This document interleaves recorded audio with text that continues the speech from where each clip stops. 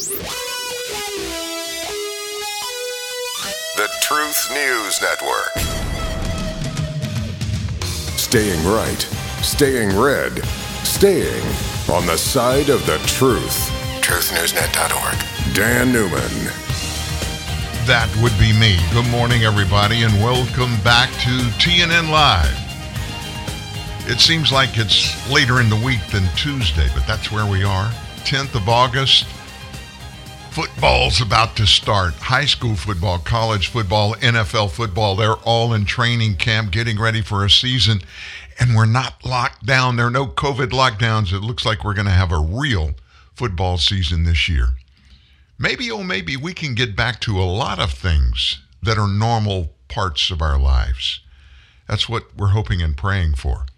But I got to be honest with you, that doesn't seem to be in our stars, at least in our government's perspective. We are looking right down the throat of another pandemic lockdown, one that this time is being created and manipulated if it happens. It's not because of COVID-19. It's because of something else. And we have a lot to get in here today, a lot to get into today as well. And there are some things, some very startling things that came to our attention yesterday during the day. One of them has to do with the masking situation, and I'm sure you probably by now have read our story this morning. We actually published those 47 different laboratory tests that prove the efficacy of all types of face mask will not work against COVID-19. There's only one that will, and that's an N95 mask complete with a ventilator. Folks, those are virtually impossible for us to get. If you're pretty wealthy, got a lot of money, and know somebody, you can maybe get one. But John Q. Public, and that includes me, folks, we can't get them. There are not enough in production. And those cloth masks, I don't need to tell you, they are absolutely worthless. So we told you there were 47 different laboratory tests that were completely audited, controlled. They were done in a scientific way. And so we published those in our story this morning with links so you can go to each one. Here's what I want you to do. I want you to go take a look. Maybe not all of them. Just trust me, and let's just know they each prove the efficacy of these masks or zero. But notice where they're printed, where they are exposed and revealed to the public. From the National Institutes of Health website. What's that old saying? Hiding in plain sight.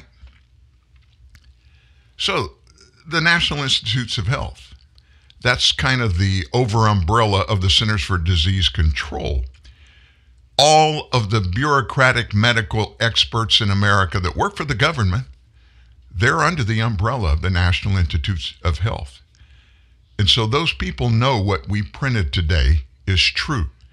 And yet they're standing on stages in front of television cameras, on television sets, on all of those Sunday talk shows. They're standing and sitting there, and they're lying like I've never heard anybody lie before. They all know cloth masks don't work. So let's just make this our fundamental premise about masks. It's not about mask stuff. It's not about keeping us safe. It's not about protecting us from the COVID-19 virus or any other virus. It's not. They don't work on any other viruses. They don't work on the flu. And the molecules of COVID-19 are smaller than the molecules that are in the flu. There's some other reason. And I'm not into conspiracy theories, so I'm not going to purvey one on you today. I'm not going to do it. You need to begin to think about what the reason or reasons for all of this are. That's what you need to ponder. So where we're going to start today, and I've got something else to bring to you from the CDC that will shock you. It will blow your mind. It's like nothing you ever even thought of. And we dug it out overnight. We're going to start with what faces America today and every day. It's the Senate Democrats, the House Democrats that are in power. They are doing everything that they can do with their limited majority in the House and the 50-50 tie in the Senate between Republicans and Democrats. The only place they can win pretty much every time is in the Senate, because a 50-50 tie throws a vote on any issue to the Vice President of the United States, who by constitutional law is the President of the Senate. That would be Kamala Harris. She, of course, a Democrat, Vice President in the Biden administration. She would throw any vote, and has already in several cases, to the Democrat side of whatever piece of legislation is being considered. So as we know, yesterday the Senate unveiled a $3.5 trillion budget resolution that they tell us they're going to pass without any Republican support, paving the way for boosting spending in a bunch of different areas in line with the president's legislative agenda. And they're doing it through that process that's called reconciliation. And we've told you how it works. They can suspend the majority of the 60 vote threshold. That's what it takes to counter a filibuster. And since it's a 50-50 tie, it's really difficult for the Democrats, or for the Republicans for that matter, to dominate on any legislative issue that comes through there. So they have found this little glitch in the Senate rules, and it's called budget reconciliation. Not every provision, but many provisions that are being considered can be voted on through this budget reconciliation process, which means all it takes is a simple majority vote to pass a piece of legislation. Now, again, I remind you, it doesn't apply to every piece of legislation. But this one, money, budget, it does.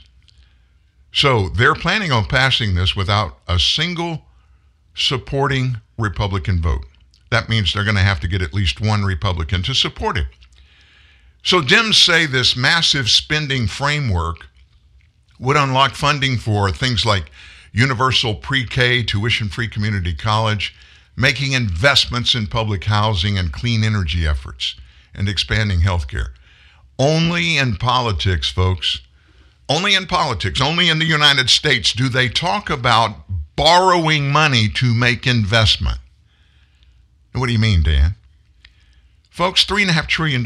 We don't have $3.5 trillion. We don't have $1 trillion. We don't have $500 billion. We don't have $100 billion in the bank in an account that we can write checks on. Anything whatsoever this government does, probably past the 90-day mark in any fiscal year, October, November, December. So January 1st, we're 3 months into the fiscal year already. By that time, all of the money that will come in during that entire fiscal year in the way of income taxes is already spent.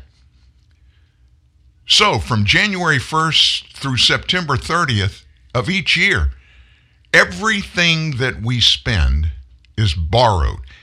And still, this government calls that borrowed money. They don't ever use the term borrowed. They call it investments. So what's included in this budget resolution? I'll just give you some of the highlights. The budget resolution would raise taxes on the wealthiest Americans and corporations while pledging to provide tax relief for middle-class families.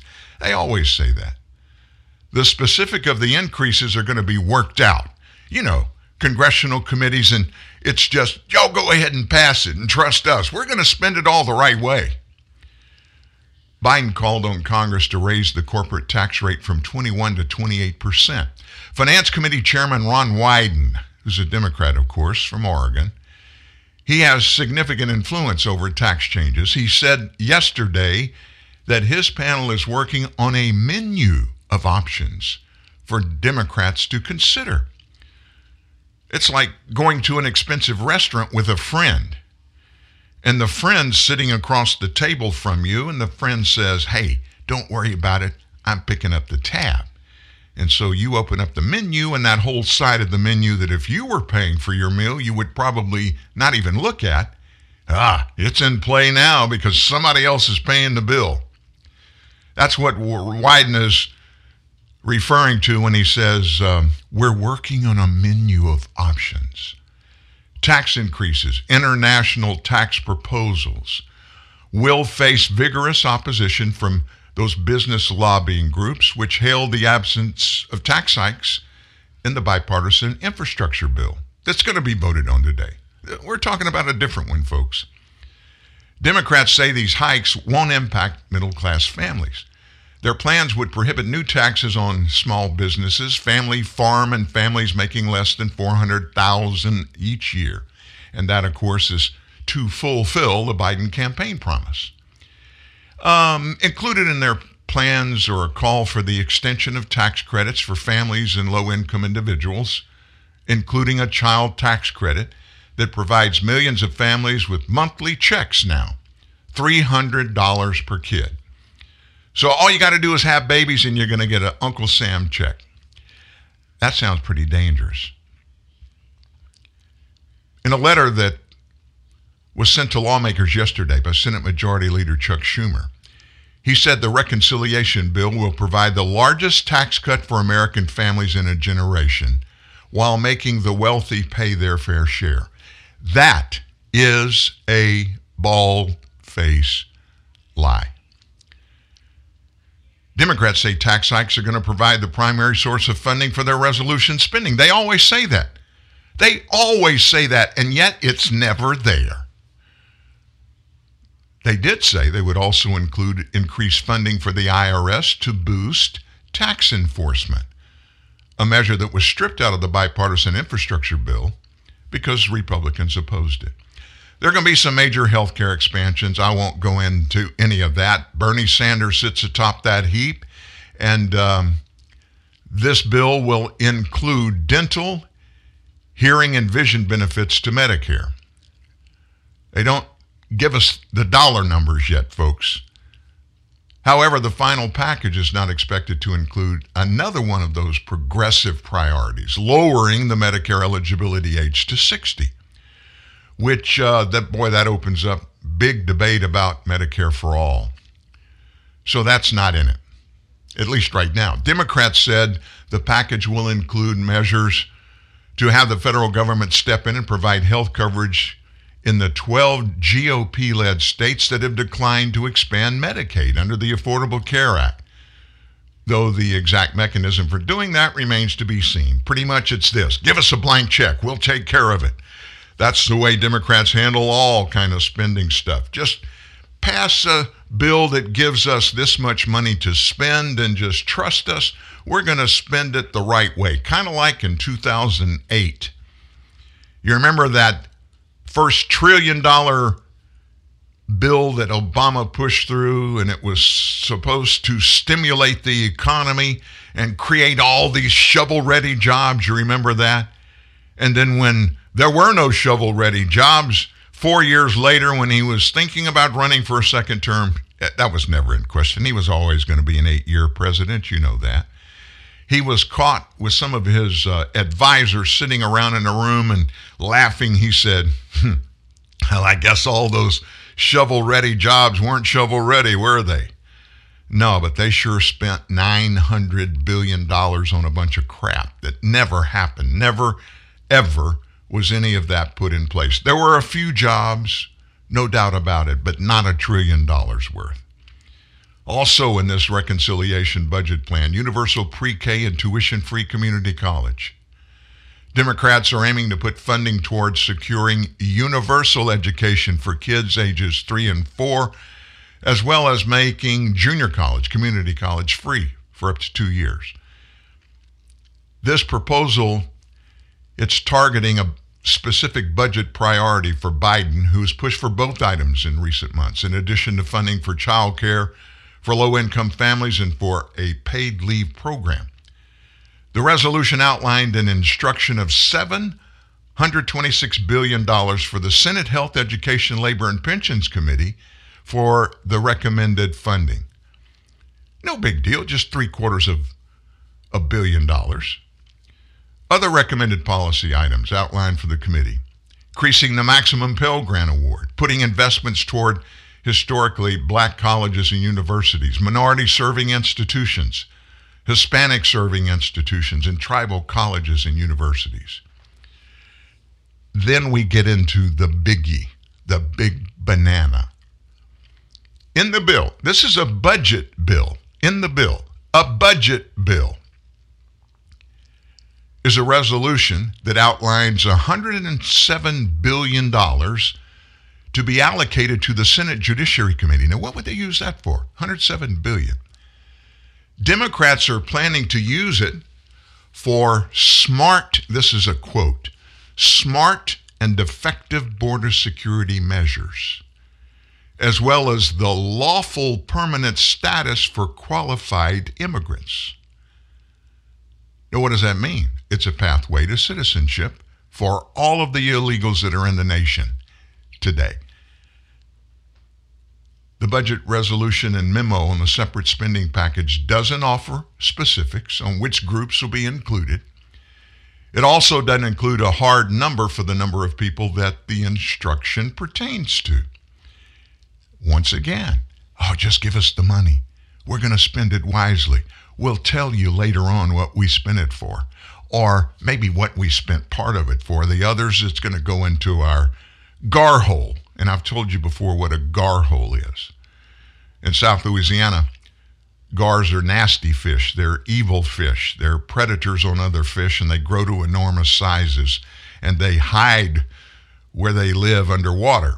And they always have a hole, and they stash the good food to eat later in their gar hole. So in South Louisiana lingo, if you got something you want to keep, you don't want people to know about it, or in the case of the gar, other fish, you stick it in your gar hole, and everybody knows you don't mess with that hole because it belongs to that big gar. Yeah, this would belong to that big Democrat. Democrats have weighed including immigration reform in the reconciliation package. Now, they've come under increased pressure to do so after a court ruling late last month blocked new applicants to the DACA program. And if anything is going to change in the DACA program substantively and permanently, it's got to come through legislation. Now, they're getting a bunch of blowback from Republicans, as you can imagine. Biden showed his support for a pathway to citizenship days after the court ruling last month about DACA, though at the time the president said it remained to be seen if it could be included in the reconciliation package. It's in there. However, Senate Democrats indicated days ahead of the unveiling of the resolution that Biden supported making the citizenship pathway a part of the spending bill. They said he made it clear to us, unequivocally clear, that he stands with our efforts. That's Dick Durbin, Senate Majority Whip. Months back, the House passed legislation that would provide Dreamers with that pathway to citizenship, as well as some migrant farm workers. But the legislation has since hit a roadblock in the Senate. So what about infrastructure and jobs? You got to have money to do those things, right? Well, the budget framework allows for spending Senate Democrats have touted as game-changing investments. There you go again, borrow some more money. Spend it and call it investing. Folks, investment means money that you have, that you want to put somewhere where it can be safe while making income. This isn't investments. This is just writing a check on an account that is way below zero. These investments, they say, include what Democrats said in a memo would lead to a historic level of funding for things like public housing, green and sustainable housing, housing production and affordability, and workforce development and job training. That all just sounds so good, folks, but let me tell you what and how they do this. They don't get down in the nitty-gritty. They have people that are 2, 3, 4, 5, 6, 7, 8, 9, 10, 11, 12 layers below the members of Congress that are actually writing these bills. And they'll make a commitment in a sub-paragraph of a paragraph section number, and that's part of big alphabet A. And they bury all of this so deeply that it takes a brain surgeon to dig through and find where the money's actually going. And I'll tell you this, folks, it's not going into infrastructure. It's not. How do I know that? Look at the history, folks. Look at the history. Democrats also plan to include funding in the coming package for Interior Department programs, and that decision was hailed by environmentalist groups after those programs were initially set to be excluded. On the Environment and the Public Works Committee end, Democrats are looking to fund clean vehicle technology, Environmental Protection Agency climate and research programs, environmental justice investments such as clean water access and port health. Other priorities Democrats outline include funds for a civilian climate corps under the umbrella of the Health, Education, Labor, and Pensions Committee, and a carbon polluter import fee under the Finance Committee. In this budget reconciliation bill, $3.5 trillion, folks. I'll guarantee you if you broke it down and pulled out the real segments that are in it, I mean the really real ones, the ones that are meaningful, substantive, less than $500 billion would pay the bill. So, Dan, do you mean that we're going to allow them $3.5 trillion, of which they're going to blow $3 trillion of it on bridges to nowhere and the like? Yeah, that's pretty much what I'm saying, folks. It's pretty much what I'm saying. Well, they wouldn't do that. There's no way they would do that. Well, they do it all the time now. Why would they change their spots? A leopard's got spots. He's not going to change his spots. Democrats spend money. They're not going to change that. They spend money they don't have. They borrow it from your account and the accounts of your great-great-great-great-great-great-great-grandchildren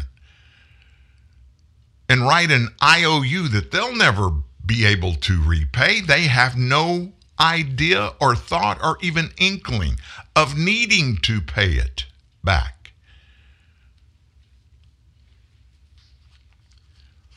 I heard one really good thought that came from a Democrat yesterday. Just one. Not two, not three, not four. And not from Senate leaders on the Democrat side or House leaders on the Democrat side. A regular old John Q. Public, a guy kind of like me, who thinks a lot. I don't even remember his name. And I'm not going to tell you what it is right now. On the other side of this break, I'll tell you that. And we're going to launch into the other thing that I told you is going to make the hair on your head stand on end. If you're not like me and you have hair. Ooh, you're going to want to stay for this one. And you may want to make a phone call and get somebody you love on the phone for this. That's right after this at TNN Live. New Dunkin' Refreshers. Vibrant fruit flavors like strawberry, dragon fruit, and peach passion fruit. B vitamins and energy from green tea. All under 200 calories. Order ahead via the Dunkin' app for a contactless way to order, pay, and pick up in the drive-thru. America runs on Dunkin'. Price and participation may vary. Limited time offer. Disruptive may be just another overused buzzword, but disruptions in business like network downtime, data loss, social media abuse, and limited bandwidth are downright disruptive. For businesses large or small, Barracuda Networks offers powerful, affordable, yet easy to implement content security, application delivery, and data protection solutions, all designed to prevent disruptions and simplify IT. For an online demo or to try any of our security or storage solutions risk-free for 30 days, visit barracuda.com/disruptive. Could switching to Geico really save you 15% or more on car insurance? Did the little piggy cry wee, wee, wee all the way home? Wee! Wee, wee, wee! Wee!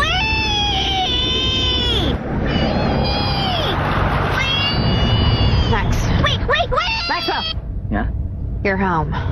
Oh, cool. Thanks, Mrs. A. Geico. 15 minutes could save you 15% or more. And now, Mr. Robert Goulet reads from The Writings of Bart, the collected after-school blackboard writings of young Bart Simpson. Mr. Goulet. I will not trade pants with others. I will not do that thing with my tongue. I will not Xerox my butt. A burp is not an answer. I will not pledge allegiance to Bart.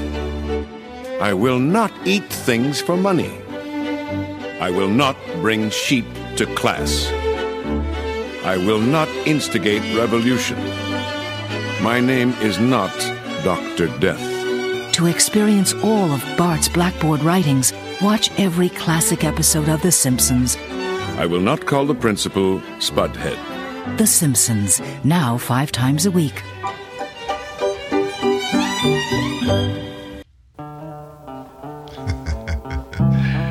I think Bart Simpson is probably qualified to maybe be the Senate Majority Leader or something like that.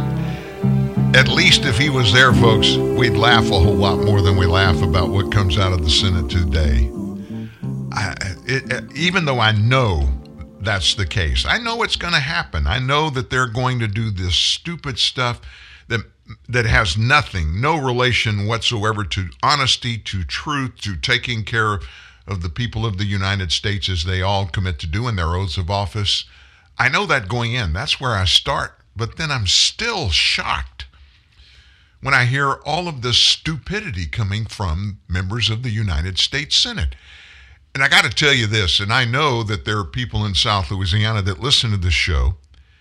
One of the people that serves in the Senate that is one of the most inept members of the United States Congress is U.S. Senator Bill Cassidy. And he's from the state of Louisiana. You know, every state has 2 senators, and they don't represent specific parts of the state like the members of Congress, the representative from the U.S. House of Representatives does. They represent a district. Each of our 2 senators represent the entire state. But Cassidy's from South Louisiana.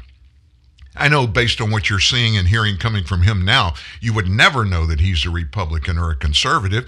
And he was just reelected. He won in a landslide to serve 6 more years unless he's recalled by the people of Louisiana. The guy's a nut job. He's a doctor. And let me just say this, for 29 years now, I've owned and operated a company, and what we do every day is we deal with doctors at every level, doctors of every kind, specialists, general practitioners, rural doctors. We deal with them over and over and over again. And of the thousands of doctors with whom I've integrated with over 29 years, I haven't kept an exact number, no specific calculation, but I'm going to be close when I estimate that 95% of them all have a God complex, which means I know more than you do. Well, who is you that they know more of? It doesn't matter, folks.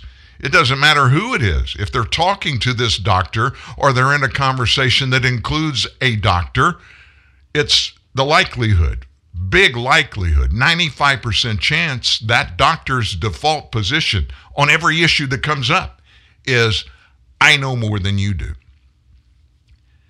Cassidy doesn't have a clue about the reality of any of the legislative issues before the Senate now. And he's out front talking about it. And because he's a Republican, what do the Democrats do? They shove him out front. Yeah, they put him out there with Susan from Maine and Mitt from Utah and Lisa from from Alaska.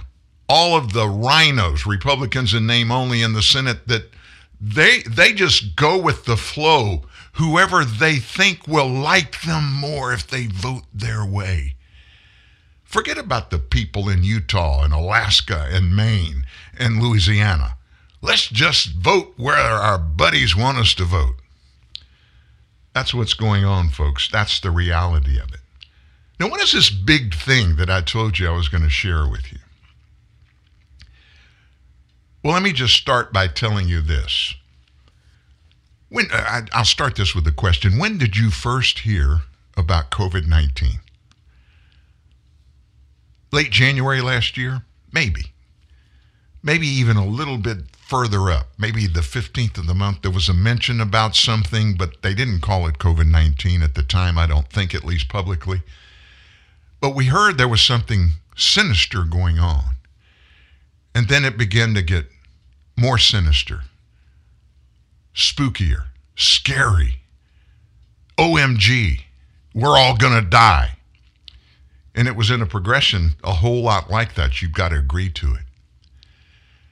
And over the last year and a half, there have been a bunch of people, a lot of people that are way more plugged in than are we, that are in the epicenter of all kinds of healthcare issues on a national and international level. People like Dr. Anthony Fauci, Dr. Francis, head of the NIH, Dr. Judy Mikovits, who we had on this show May a year ago, who basically prophetically told us everything that Dr. Fauci was going to do and push, and the truth of all of the stuff that he was going to tell us about. All of that came true, almost to the letter.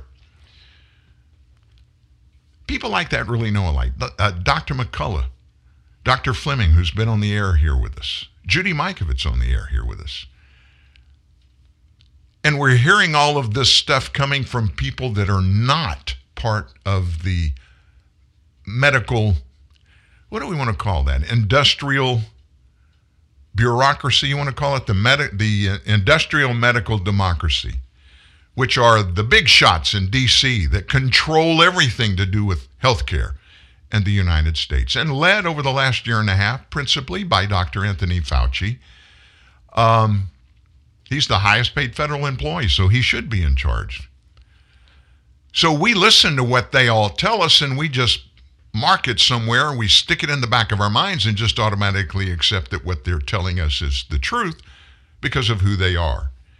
And because our political leaders say, oh, you gotta listen to these folks. They know what they're talking about. So we've been through this mask thing, this social distancing thing, this lockdown thing, vaccination thing. Now we're going through, well, you're going to have booster shots because of the variants. And we're expected, even though we've heard fact after fact for a year and a half, only to find out after that, that fact wasn't the truth. It was actually either a mistake or a lie. And in the case of healthcare that means life or death to you, it really doesn't matter if it's a lie or if they made a mistake. It was wrong and it could kill you. Time after time after time, incident after incident, through a year and a half, almost daily, the same thing happens. But still, the media, the mouthpieces for the healthcare industrial complex, they tell us, just shut up and listen to them. They are the experts. They know what we're supposed to do. And so in the middle of all of this, we find out the mask stuff was a sham, still is. And they're still out there today touting, oh, kids to go back to school, everybody's got to wear a mask. By the way, we want everybody to get a vaccination. And then, of course, we're finding out the vaccinations don't work. Let me give you an example of that. Let me find this story that I want to bring to you.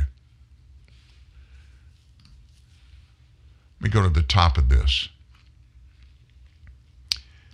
I live in Louisiana. You all know that.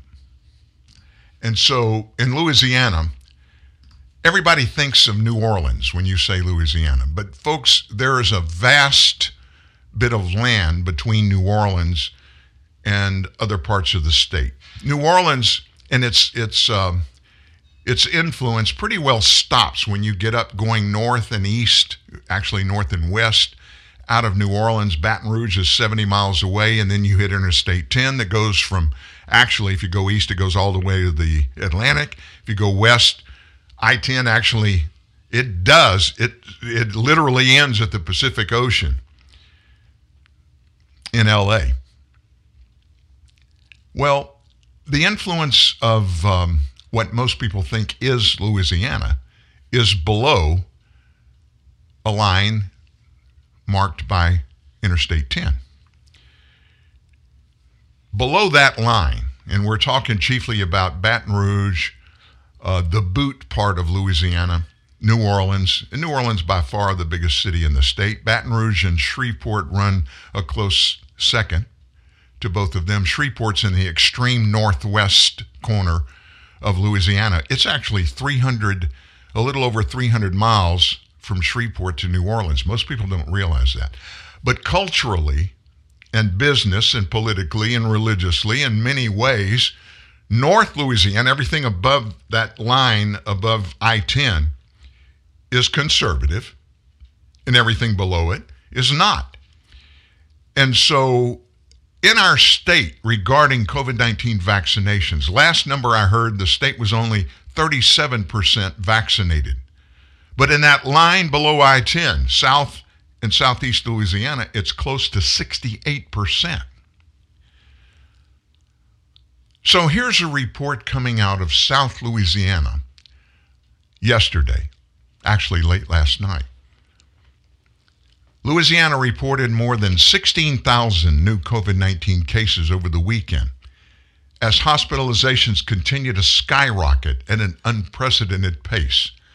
The Louisiana Department of Health on Monday, which was yesterday, reported 16,541 new cases and 50 new deaths over the weekend. COVID-19 positive hospitalizations also increased by 299 to a total of 2,720 patients across the state. And then this little caveat carved out of this story. The 299 hospitalizations added to and make a total of 2,720 patients across the state, 91% of which are unvaccinated. Okay, what are they driving at? They're driving at a political narrative, not a medical narrative.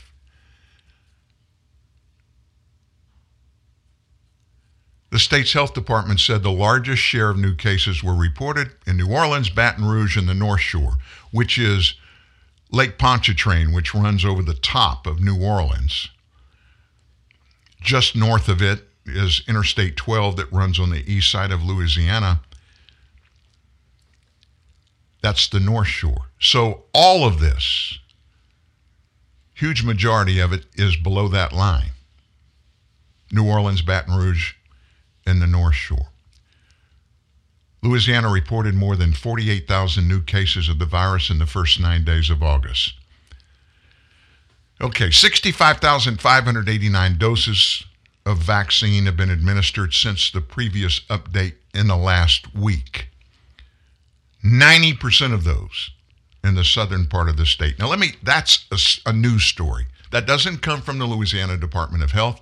It comes from WWWL, which is a CBS affiliate television station in New Orleans. They also have WWL Radio, a 50,000 watt AM station. They have an FM station and obviously a big print foot in the state.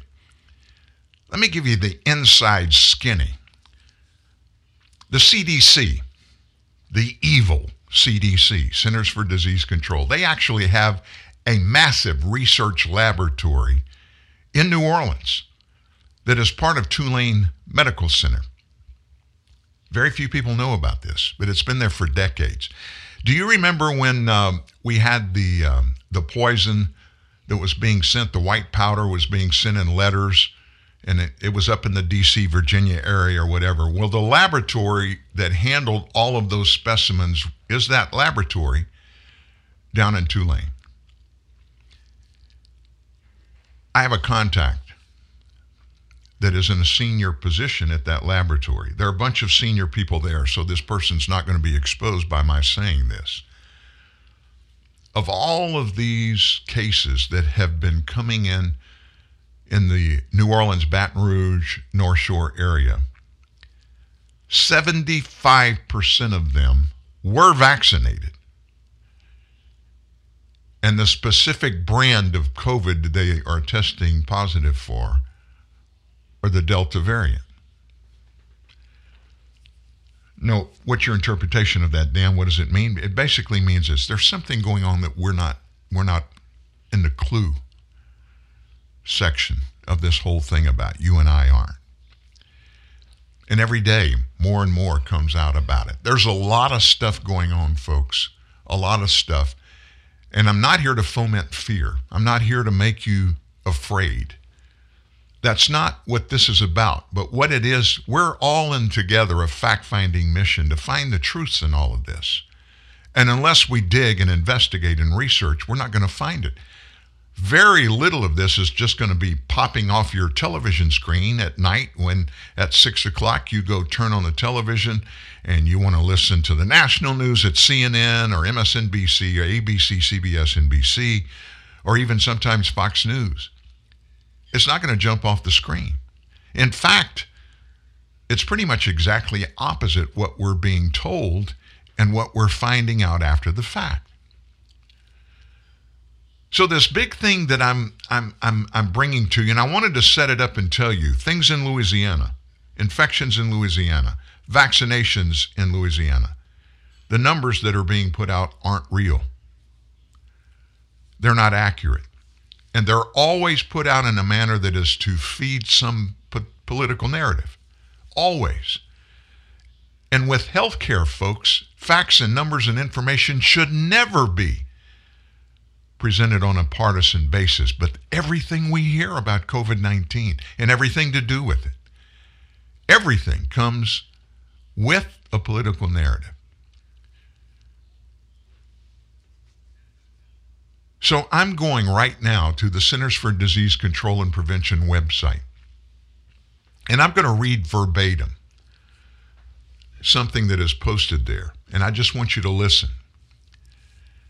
This document presents considerations from the perspective of the CDC for implementing the shielding approach in humanitarian settings as outlined in guidance documents focused on camps, displaced populations, and low-resource settings.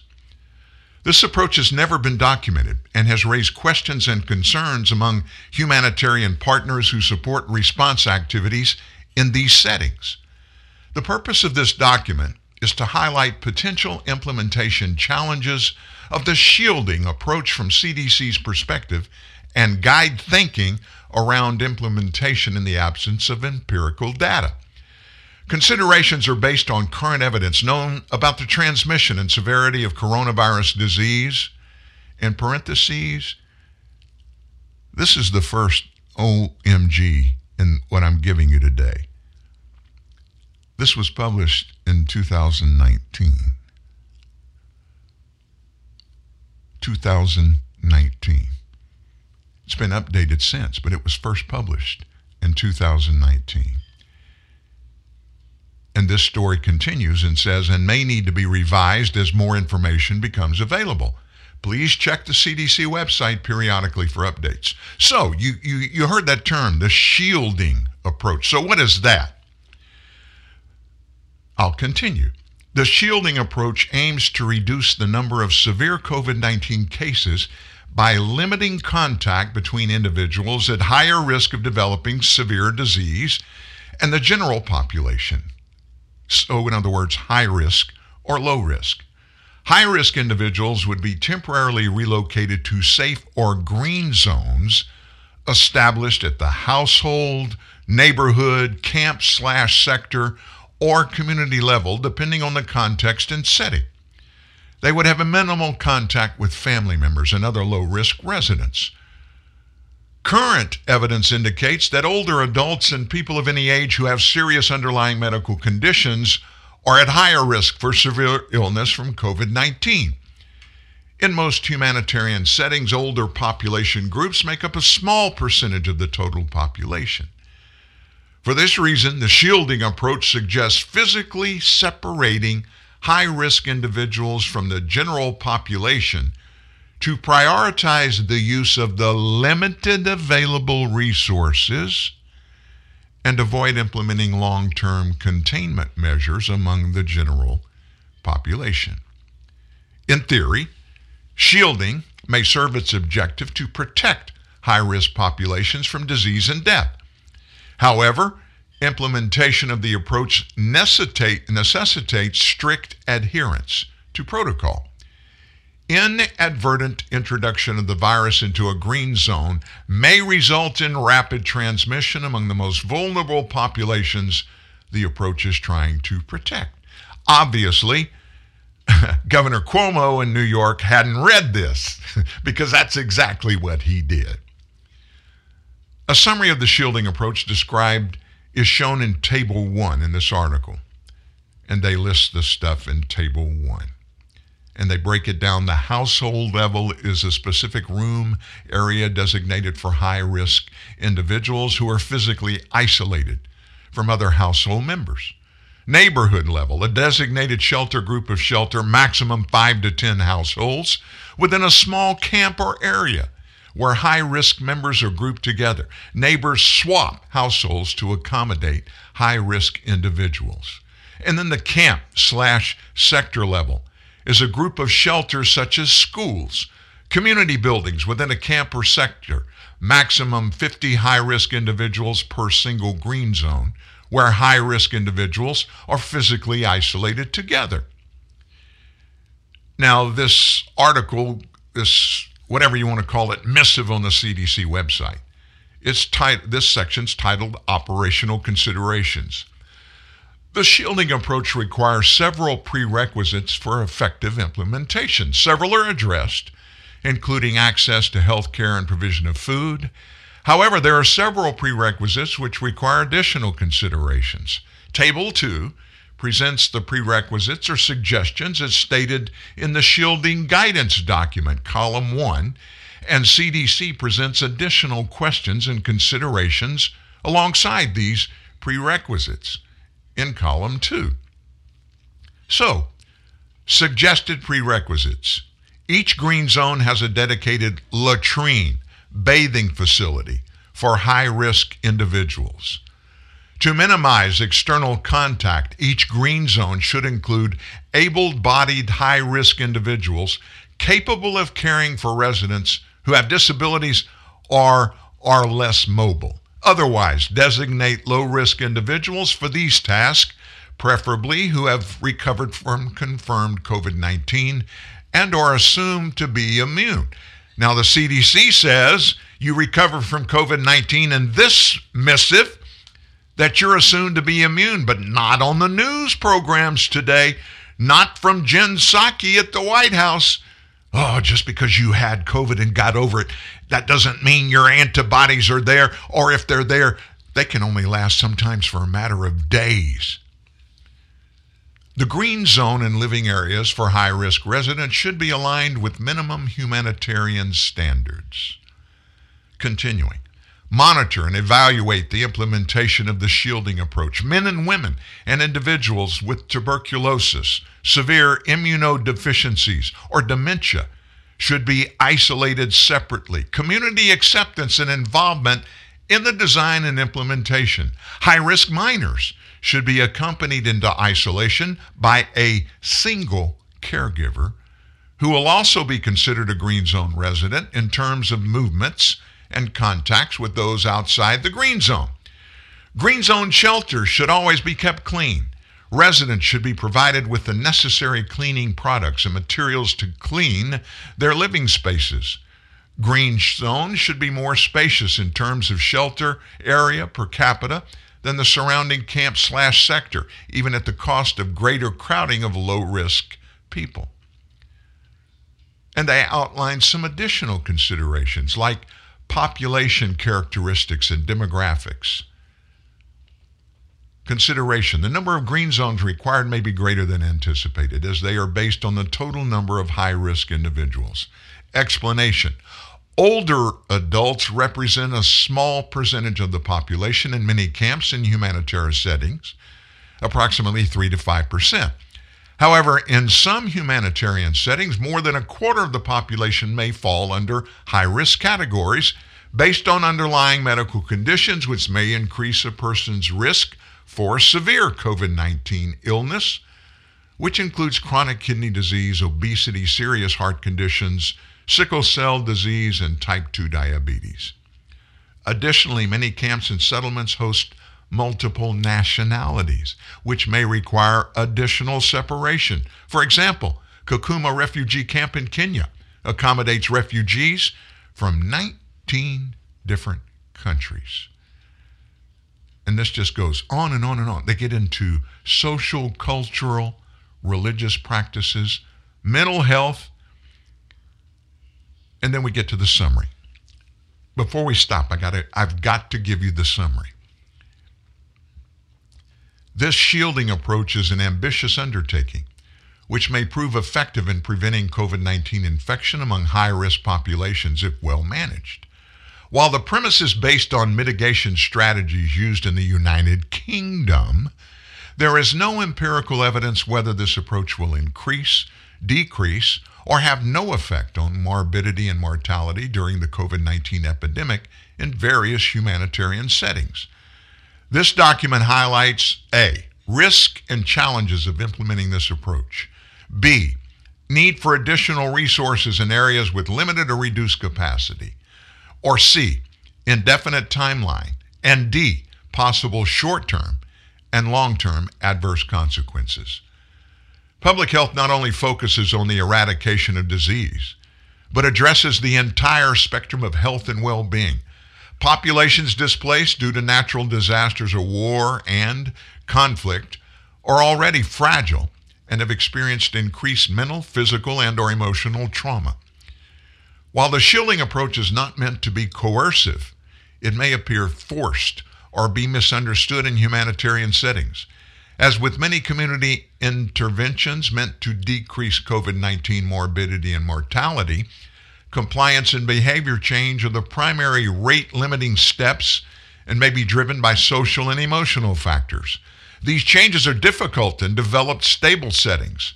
Thus, they may be particularly challenging in humanitarian settings, which bring their own set of multifaceted challenges that need to be taken into account.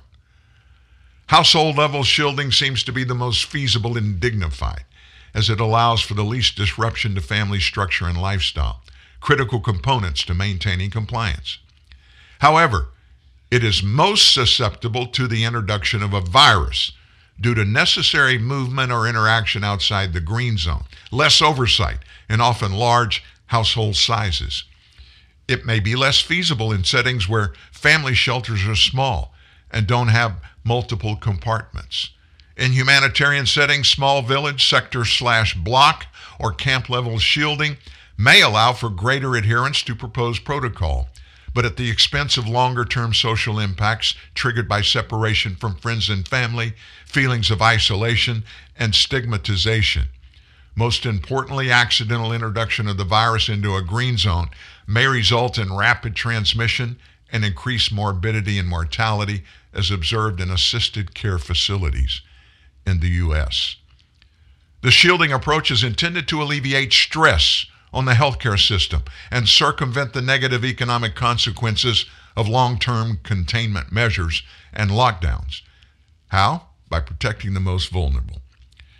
Implementation of this approach will involve careful planning, additional resources, strict adherence, and strong multi-sector coordination, requiring agencies to consider the potential repercussion among populations that have collectively experienced physical and psychological trauma, which makes them more vulnerable to adverse psychosocial consequences. In addition, thoughtful consideration of the potential benefit versus the social and financial cost of implementation will be needed in humanitarian settings. And there's a list of references for this article. 26 of them. 26 of them.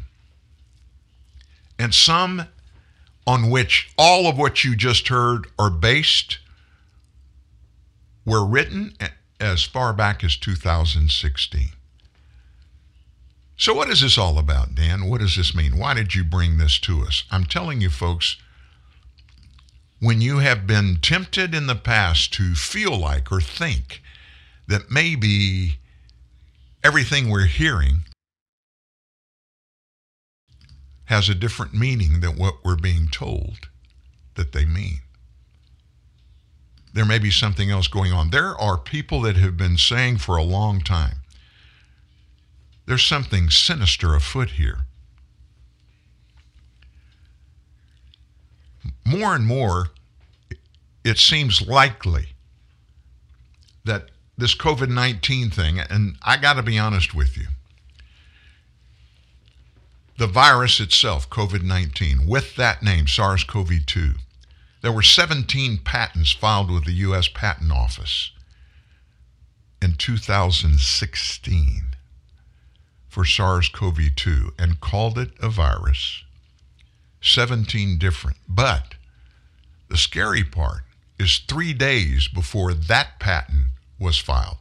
You know, the one that patents the virus itself? 3 days before that one was filed, another patent was filed by a company called Moderna. And that patent was for a process of creating a vaccine to cure SARS-CoV-2. 3 days before the patent, 17 of them were filed for the virus itself. Read all about it. Hear the truth.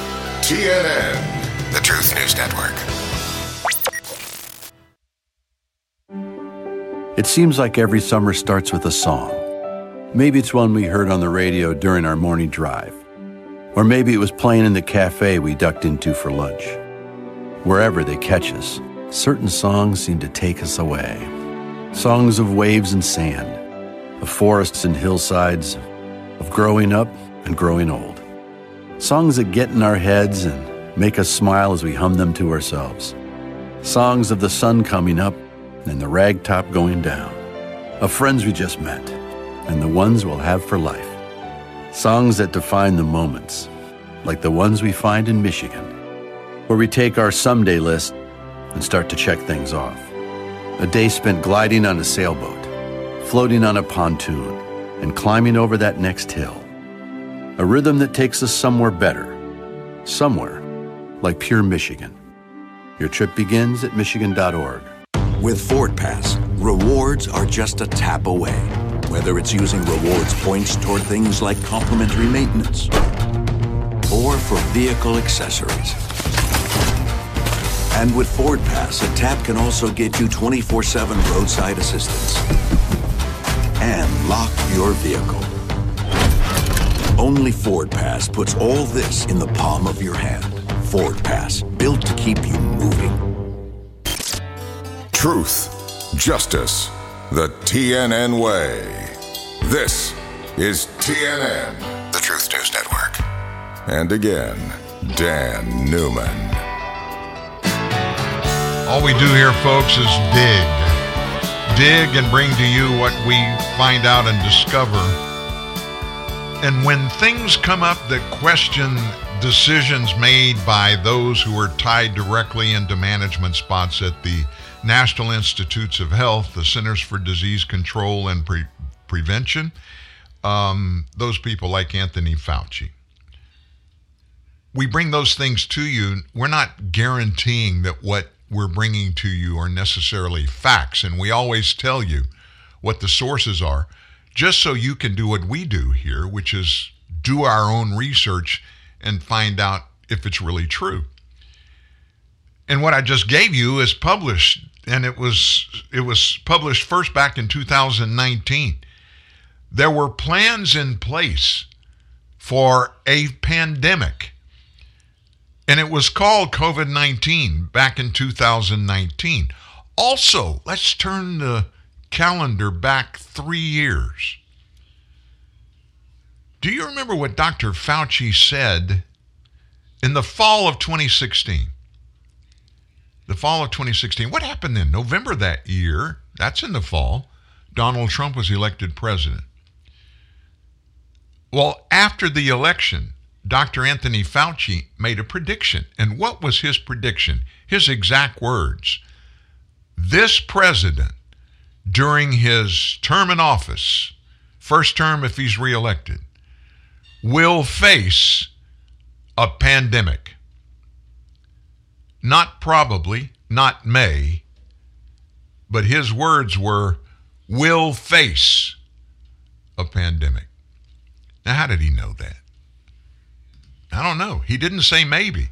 And this is the guy we've been told from the beginning. Anything he says, you got to listen to it because he is, now I've changed his title to the COVID God because he knows. Well, guess what the COVID God said yesterday? He came out with another great truth for all of us to consider, especially those of us with kids. During an interview with a radio host named Hugh Hewitt, who is a conservative, incidentally, Fauci said it's important to keep an open mind about masking after the CDC recommended that unvaccinated children ages 2 and older wear masks and that students wear masks in all K through 12 schools regardless of vaccination status in light of the rapid spread of the COVID-19 Delta variant. Now, do I need to take that sentence apart for you to illustrate the fraud of Dr. Anthony Fauci? Why, oh why, if the vaccine that he's been touting for more than a year, that he has a financial stake in, at least the one at Moderna, a direct tie to that, he's been touting that as get the vaccination. You won't any longer need to wear a mask. And now all of a sudden, kids ages 2 and older got to wear a mask. And students in all K through 12 schools got to wear a mask regardless of vaccination status. Fauci said it's not comfortable for kids, obviously, particularly the younger children. But you know what we're starting to see, Hugh, and I think it's going to unfold even more as the weeks go by. This virus not only is so extraordinarily transmissible, but we're starting to see pediatric hospitals get more and more younger people and kids, not only numerically, but what seems to be more severe disease. Now we're tracking that. The CDC is tracking that really very carefully. So it's going to be a balance that we would feel very badly if we are all of a sudden said, okay, kids, don't wear a mask. Then you find out retrospectively that this virus, in a very, very strange and unusual way, is really hitting kids really hard. But hopefully this will be a temporary thing, temporary enough that it doesn't have any lasting negative impact on them. Temporary thing. Remember when we did the lockdown? You remember that? 14 days. It'll take us 2 weeks, 14 days, and we'll be through this. We won't have to mess with it any worse. And so the demands for vaccinations are just flooding the nation. Yesterday, cops and other Denver city workers, Denver, Colorado, who refused to get a COVID-19 vaccine, it was announced, are going to face discipline, could be fired. Murphy Robinson, who's an executive director of the city's Department of Public Safety, said he's ready to enforce an order. Public Health Administrator Robert McDonald says, for the city and for the county of Denver. Last week, McDonald ordered about 10,000 personnel across the area. That includes first responders, hospital workers, child care providers, to be fully vaccinated against the virus that causes COVID-19. They have until the 30th of next month. And he said religious and medical exemptions are recognized. Quote, Executive Director Robinson has been tasked to ensure all public safety staff are in compliance, and if not, discipline up to and including termination could be imposed. And that includes sheriff's deputies, firefighters, and police officers. Denver, Colorado. But you want to top that? Yesterday, Secretary of Defense Lloyd Austin announced the Department of Defense is to require all active duty military members to get a COVID-19 vaccine. I want you to know that I will seek the President's approval. This is General Austin. I will seek the President's approval to make the vaccines mandatory no later than mid-September or immediately upon the FDA licensure, whichever comes first. while all 3 COVID vaccines being administered in the U.S. are under emergency use authorization only. Why do we even ever go past that part of this sentence? When in your lifetime has anybody put a needle in your arm, even when you were a child, to inject something in there that hadn't been fully approved by the Federal Drug Administration? It's never happened before. And now, folks, now they're saying it's going to be required for you to even serve in the military. If you're a cop in Denver, if you're a hospital worker in Texas at different hospitals and different systems, you want a job, get the jab. You don't get the jab, you don't have a job.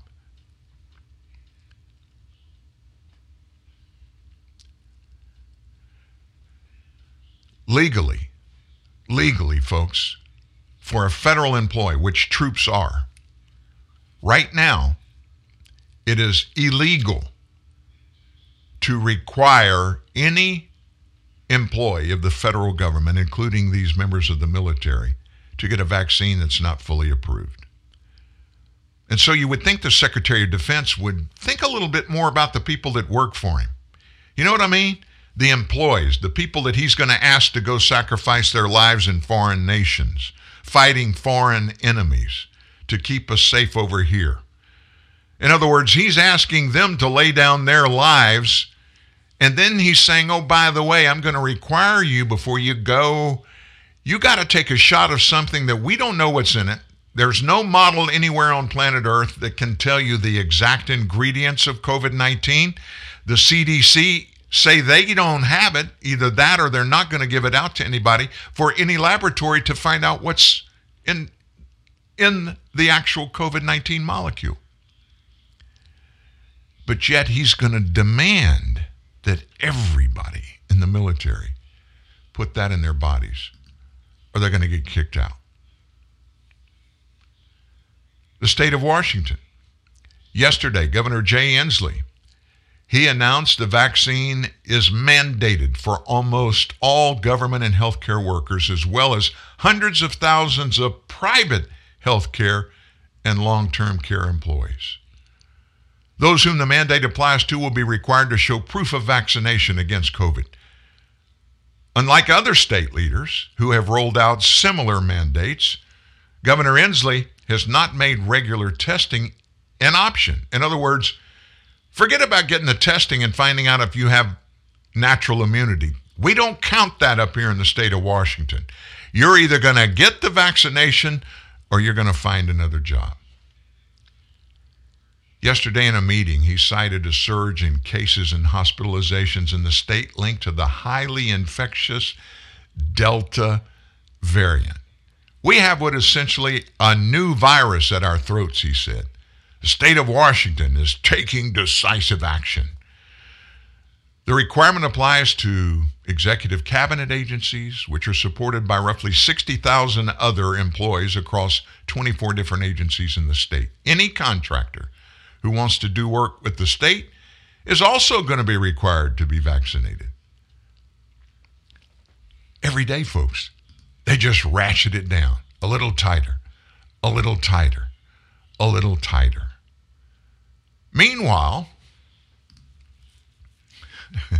the oxymoron in the middle of all of this is, by the way, yesterday there were about 12,000 immigrants that came across the southern border. We know now that a bunch of them, percentage-wise, they bring COVID-19 with them.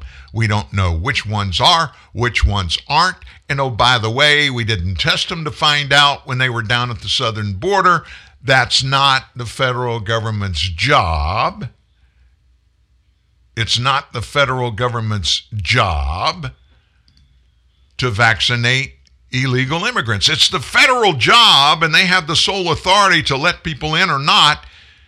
And when they let them in, forget about the fact they're violating felony violation of federal immigration laws by doing it, passed by the United States Congress and the Department of Justice, and this president refused to enforce the laws. oh, we don't think those immigrants and what they bring in is nearly as bad as what Americans are sharing with each other. And so we're going to ship them at taxpayer expense. The two places, the number one and number two places where they're sending them is where? Parts of Texas. Most of them come across the Texas border when they get here. And the other one is Florida. And then I'm going to stand, says Joe Biden, at a podium, and I'm going to demean the governors of Texas and Florida because all of these new COVID cases in their states. We're shipping these immigrants there that are taking the COVID virus there, but shame on the governors and the people of Florida and Texas because they're having a spice in COVID cases. And so yesterday, Fox News, Peter Doocy, had the unmitigated gall to ask Jen Psaki about that. I want you to listen to this interwoven, very intellectual garbage that comes from White House Press Secretary Jen Psaki. International travel policy, and that will be done through the prism of providing consistent guidance, equitable guidance, digestible guidance, and there's a lot of confusion about what the restrictions are now, and you all have asked a lot of good questions about it because it feels inconsistent, and it is. But that's what our focus is. So that is certainly under strong consideration, but it is under a policy process review right now that I won't get ahead of myself. As it relates to, I know there was also reporting about the vaccination of migrants. That's not what the CBP is doing. There are NGOs and other international organizations who are vaccinating migrants as they come across the border and as they work in partnership with us. Certainly that helps keep a range of people safe in the country. But do you think that it's keeping people safe in McAllen, Texas, where 7,000 confirmed COVID-positive migrants have been released into the city since February, 1,500 in the last 7 days? Well, I think it's important to note what's actually happening in McAllen. So there's actually been, they signed a disaster declaration and approved setting up a temporary emergency shelter to provide a space, to create an isolated space to mitigate this issue. And what happens is DHS, and this is the process of what happens, the agency, one, we're continuing to enforce Title 42, resulting first in the expulsion of the vast majority of those encountered at the border. We also, CBP also provides migrants who can't be expelled under Title 42 with PPE. They're required to wear the PPE. If any exhibit signs of illness in CBP custody, they're referred to local health systems for appropriate testing, diagnosis, isolation, and treatment. And obviously there are steps taken as needed, as this is certainly evidence of. I think we got to keep chugging here just because I don't want to run out of time. Kelly, go ahead. Yeah, I got to keep chugging here because I don't want to run out of time, and I don't want to have to answer any more about this because guess what? We're doing what we're going to do. It's not our responsibility. Wait a minute. You're the ones that are letting all these illegals come across the border, not the states of Texas and Arizona and New Mexico and California. Certainly not Florida. It's you, federal government, that are doing it. It's your president, your Department of Homeland Security. Alejandro Mayorkas has unilaterally taken total control over who gets to come in and who doesn't. None of it has anything to do with U.S. immigration law. The law says exactly opposite. So what are you going to do? And she turns in her notebook, oh, let's see. Oh, yeah, about McAllen, they built an emergency station for those who are showing symptoms of having COVID-19, those illegals, to go there to segregate them from other people. And of course, that Title 42 rule that Donald Trump put in place when he was in president that cut illegal immigration at our southern border and people coming in, cut it to a drip that y'all on day one threw out the window and opened up the southern border to let everybody come in, COVID or not. She said, yeah, that's turning away most people that come here from a multitude of Border Patrol agents about that thing that she said is going on, Title 42. It will only work if they actually exercise the provisions of Title 42. And all of these agents, a dozen of them, unnamed because they don't want to lose their jobs for speaking up, they said they're not turning any of them away. They're not sending anybody back. In fact, what they're doing is when they send them out around the nation and these immigrants end up in light somewhere, they keep the lines of communication open with the Biden administration, with Homeland Security. And what they're doing, and they brag about this, they being the Biden administration, they're not talking about it today, but a month ago it was a huge thing. They are paying for the family members of those that they just let come into the nation. They're paying to bring those family members into the United States to put them in the process where you and I pay for everything. Don't you just feel warm and fuzzy about what our government's doing for us today? They're keeping us safe. Wow, they published as far back as 2016, they began creating a process of internment camps. And they split up people that are considered to be in the high-risk demographics for getting COVID-19. They have elaborate plans of how to make it all work, and they're editing it every day, making it fit just a little bit better. What is this all about? What's going on? You know, I don't know if I should stop here and play this piece of audio that I have now or wait till the end of the show. What are we? We got 44 minutes left in this show. Should I do it now? Let me think. Nah, I'm going to wait to do it later. You're going to want to hear this. It's a short explanation of what somebody that is in the know thinks about and is pretty sure what's going on. What will that be? Well, let's just say it's going to be surprising to some, but not for others. Meanwhile, back down at the southern border, attorneys that are representing some of these illegal immigrant kids being held at those emergency intake sites, guess what they have done on behalf of some of those kids? They have sued the Biden administration, did so yesterday, asking a federal judge to order the Department of Justice, not Homeland Security, but the DOJ, to comply with the terms of the landmark immigration agreement. The lawsuit was filed against Attorney General Merrick Garland. It alleges that the Department of Health and Human Services Office of Refugee Resettlement is using unlicensed detention facilities in which to house these migrant minors. That, by the way, they contain those jails for those migrant minors that, remember, during Donald Trump's administration, the mainstream media and Democrats went nuts, including AOC and the squad members. Donald Trump's keeping them in cages. He's doing it. He's keeping them in cages. They've created cages and they're putting babies in there. The Secretary of Homeland Security under Barack Obama clarified that and said, no. We made those. We built those. We implemented those. And we put that in place to protect kids so they wouldn't, when they were in emergency care on a temporary basis, wouldn't be interacting with adult kids. They're back at it now in the Biden administration. So those that, on behalf of the suit that was filed, they allege that children at these so-called emergency intake sites lack recreation and education. They live in unsanitary conditions, are served raw or uncooked food, and are served by staff untrained in taking care of kids. The night duty office at the Department of Justice didn't respond to a request seeking comment. The National Center for Youth Law and Center for Human Rights and Constitutional Law, that's who filed the suit on behalf of the kids.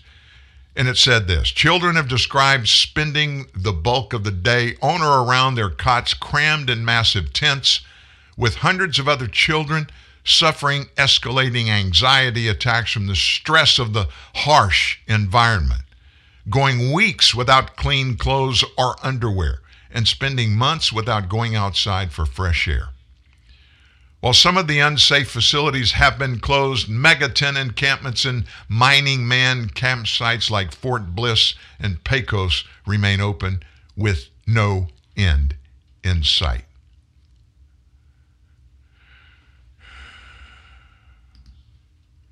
Democrats, you got anything to say about that?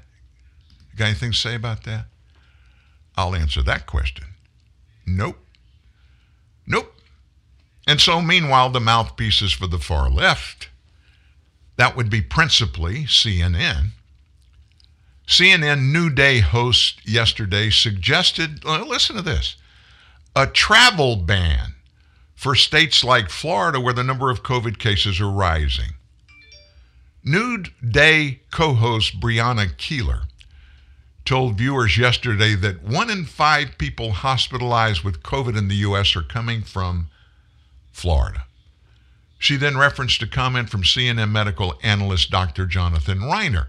It's so high in Florida, I think Florida, if it were another country, we would have to consider banning travel from Florida to the U.S. He, and of course he, is Governor DeSantis, needs to understand that he's painted himself into a corner.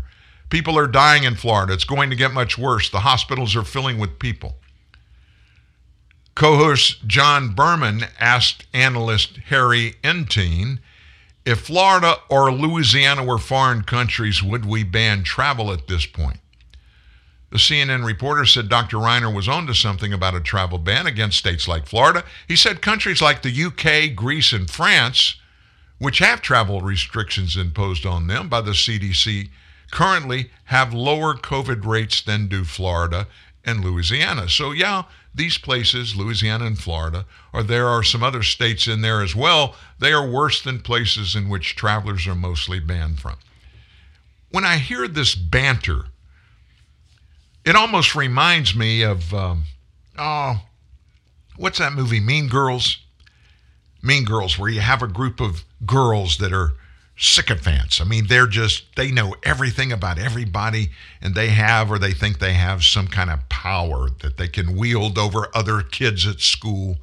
And so what they do, they get together and they start talking about these other kids and, did you see what she had on today? And one of the others says, OMG, it looks like it came from Walmart. And then another one of them says, oh my gosh, I heard her mom always shops at Walmart and she does it late at night so nobody will see her buying clothes for her kids. And they vacation at a camp out in the woods. They don't go to Venice Beach. They don't go to the Mediterranean. They're just low lifes. That's what these guys sound like. They just pile on like, oh my gosh, everybody in Louisiana are a bunch of dweebs. Look at what Ron DeSantis has done in Florida. They forget about the facts. You know what they don't talk about? This is interesting now. I love this. What's the worst thing that happens when you get COVID-19? It's not that some crazy news reporter talks bad about you because you live in a state that's getting some cases. And by the way, those cases, how do we know those cases are real? Well, they're tested, the PCR test, which the CDC themselves said 2 weeks ago, we're not going to have that test anymore because it gives a bunch of false positive results that we can't trust. So I'll venture a guess that anybody that has any respiratory symptoms of any kind, getting something like the flu, when they go get tested, they're testing positive for COVID, and they're treating them like the flu or pneumonia. Now, don't get me wrong. Some of these people are drastically ill. I know people who have died from COVID-19. I'm not diminishing the fact that it is serious. I'm not at all. But what I am, the big question mark over my head, has been for a year and a half. It is today, and the question mark is getting bigger and bigger. What's the reality, folks? What are they leaving out of this? What's the worst thing that can happen if you get COVID-19? You die. Why don't they, instead of just giving us the case numbers, why don't they give us the death numbers? Let me tell you what the facts say. The Delta variant, regardless of what you have heard, the science and the data point to it not being as serious as the native COVID-19 virus. That's the only reason, the only way they could even not report the numbers of death because that doesn't fit their narrative. Their narrative starts and ends with this phrase: if you get COVID-19, you're going to die. You love chocolate. Chocolate. You love M&Ms. Oh, yes. But your tastes have grown up, and you're just not wild about super sweet milk chocolate, so you've been avoiding M&Ms. Yeah. Well, fear no more. Huh? M&M's Dark Chocolate to the rescue. My heroes. M&M's Dark Chocolate Candies. Available wherever fine candies are sold. How to improve your dining room by the Home Depot. New wood floors, new paint on the walls. Sure, you know us for that. But how about a new dining room table, matching chairs, bar stools? How about free and flexible delivery with easy online returns? Now you can explore decor in a whole new way. Save now on furniture. Everything for your home. Everything from HomeDepot.com. How doers get more done. U.S. only, valid through September 7th. Limitations apply. Whether holding down the fort or bouncing back to school, childhood is always in session.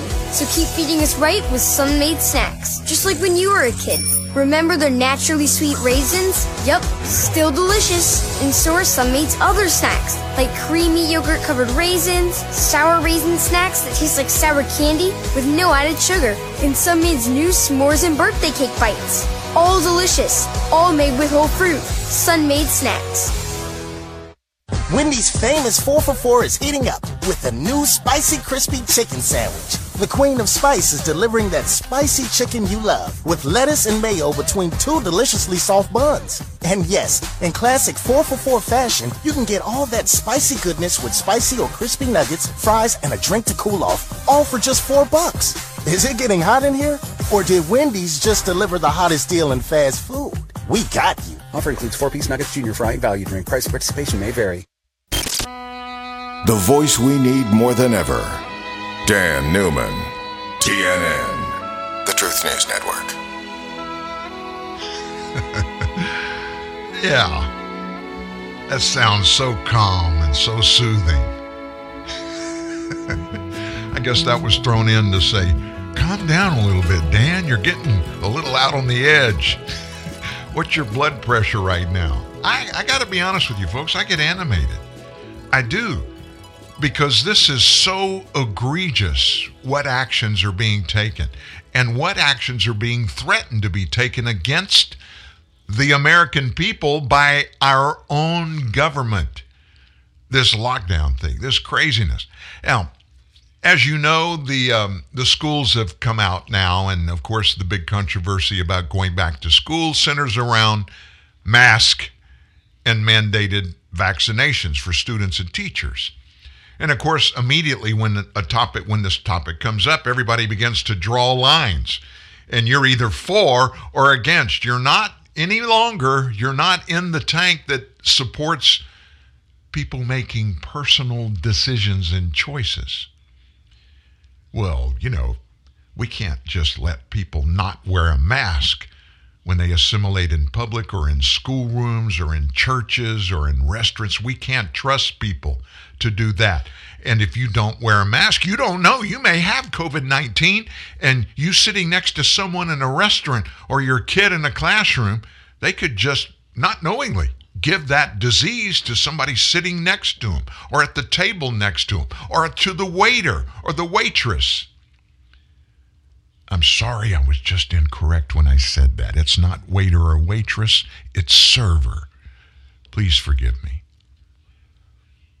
So this school thing, Ron DeSantis down in Florida, you know, his school systems came up and said, hey, public schools down here, everybody's going to wear a mask. Ron DeSantis, the governor, put out an executive order last week and said, you're not going to be required to wear a mask in public schools. And it's happening in some other states as well. And guess what's happening? The news folks, they're all up in arms.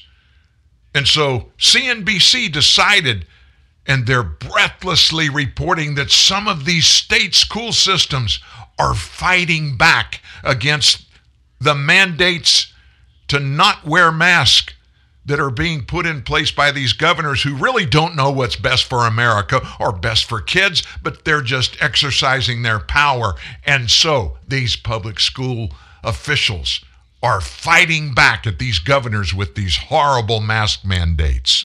Shep, you're talking about all of this coming to a head here in the heart of a pandemic in which still more than 100 million Americans remain unvaccinated. You see 13,000 plus hospitalizations here in Florida. In a single day, more than 23,000 cases in Florida. That is met with the reality that students here in Florida are heading back to school, but also in Georgia, in Arizona. These students, well, they're going to be entering classrooms at a time in which their governors have banned school districts from requiring their classmates from wearing masks. What we are seeing is that school districts, for the first time, are now beginning to try to directly challenge those governors' orders. Here in Leon County, here in Tallahassee, just this afternoon, the superintendent announcing despite the governor's order, he will require masks on students when they return to classrooms on Wednesday. But also the superintendent, the school district in Dallas, Texas, doing the same this afternoon, as well as Phoenix Union School District in Arizona taking on Governor Doug Ducey. All of this is coming to a head as you are seeing the spike in cases. I want to let you hear from one parent. My children want to be back in the classroom. I want them to be back in the classroom. The experts advise that they go back to the classroom, but at this point, I don't feel like it's safe for them to be in the classroom where there are unvaccinated, unmasked children. There are now multiple lawsuits hitting to the very heart of this on whether school districts, despite governor's orders, can require students to wear masks. So you know what's happening? Let me put this in context, and then we're going to move on. I'm going to actually make a comment, and then I'm going to give you what one learned physician that you all know his name had to say about this. Here's what's happening. You don't hear, as I said earlier, you don't hear anything about the numbers of deaths. They quit reporting that. I mean, it's there. It's on the CDC website. We report every Friday here the latest VAERS information, which are the vaccine adverse effects, deaths, and severe problems that come from just the vaccinations. And it's thousands of people who have died from the vaccination. We don't hear about those crossover infections. The CDC kept a section on their website for like 3 weeks of those types of infections. Those are people that have been vaccinated that then later test positive and get sick from COVID-19. We were told in the beginning, first of all, you get a vaccine, you're not going to die. If you don't get a vaccine, you're going to die. If you wear a mask, you're going to be fine. If you don't wear a mask, you're going to die. And then we were told, just wear the mask for a little while, and we're gonna reach herd immunity. You remember they preached that for 3 months. Last year, Fauci led the charge. And then since then, he's been poo-pawing herd immunity, which, folks, herd immunity wasn't invented by Anthony Fauci, the National Institutes of Health, or the CDC. It was invented by God. Natural immunity comes from our bodies creating all of the things necessary to kill bacteria and viruses that our bodies face on a daily basis. We're told that it's billions of times a day, every day. But now you can't trust herd immunity or natural immunity. Oh my gosh. Then we were told, hey, you get the COVID-19, you get through it on the other side, you've got antibodies, that means you're never going to get it again. They told us that, they told us that, they told us that. Now what do they say? Herd immunity only lasts for 3.5 minutes. I'm exaggerating, of course, but they say you can't trust herd immunity. You got to get a vaccine. So now we're back at it. Restaurants, clubs, bars, entertainment venues in New York. Mayor Bill de Blasio, brain surgeon that he is, decided to put out an edict, a mandate that says every restaurant, every entertainment venue, that means Yankees, Mets, the Knicks. You want to go participate in all these? Hey, you got to prove when you get to the front door you've been vaccinated. Senator Rand Paul, now he's a doctor. Rand Paul, senator from Kentucky. He wants every American to peacefully oppose what he calls excessive measures to help contain COVID-19. He believes the Biden administration didn't introduce tougher mandates and lockdowns based on science. Rather, he believes the Democrats are simply being, his words, petty tyrants. The senator says it's time for us to resist. They cannot arrest all of us, he said. We can simply say no, not again. Paul believes the nation is at a crossroads and moment of truth. America can either stand together and choose freedom, or let fear and propaganda destroy society, the economy, and future generations. Rand Paul believes President Biden has already surrendered to the virus itself and unconditionally follows every recommendation from the CDC. Paul said this, quote, Biden will not accept your agency's mandates or your reported moves toward a lockdown. No one should follow the CDC's anti-science mask mandates. If you want to shut down federal agencies again, some of which are not even back to work yet, I will stop every bill coming through the Senate with an amendment to cut their funding if they do not come back to work in person. Do you know that Nancy Pelosi has this proxy thing that she put in unilaterally over in the House of Representatives? What does it mean? It means members of the House of Representatives don't have to be at the Capitol to vote. They can vote by proxy, which means they don't have to go to work. They can stay at home and pick up the phone. Rand Paul also criticized Pelosi for forcing lawmakers to wear face masks in the House chamber. He said this, addressing the speaker, Pelosi, you will not arrest or stop me or anyone on my staff from doing our jobs. We have either had COVID, had the vaccine, or been offered the vaccine. We will not be forced into random screenings and testings so you can continue your drunk with power reign over the Capitol. We will make our own health choices. We will not show you a passport. We will not wear a mask. And Senator Paul, he's a physician now.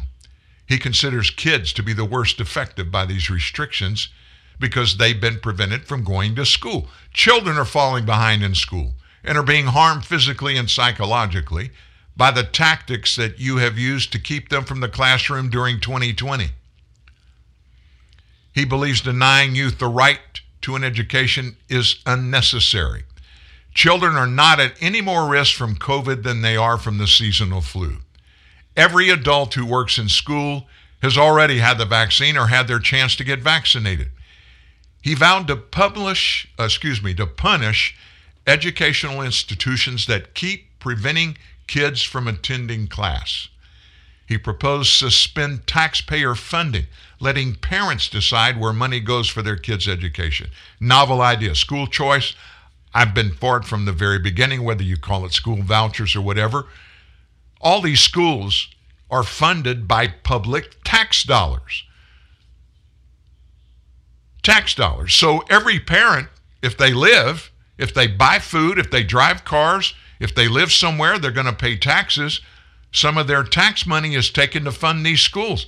Why not figure out what it costs every kid in the nation to go to school, divide it out, and whatever the dollar per kid is to pay for a year's worth of schooling, give their parents a voucher so they can decide which schools their kids go to.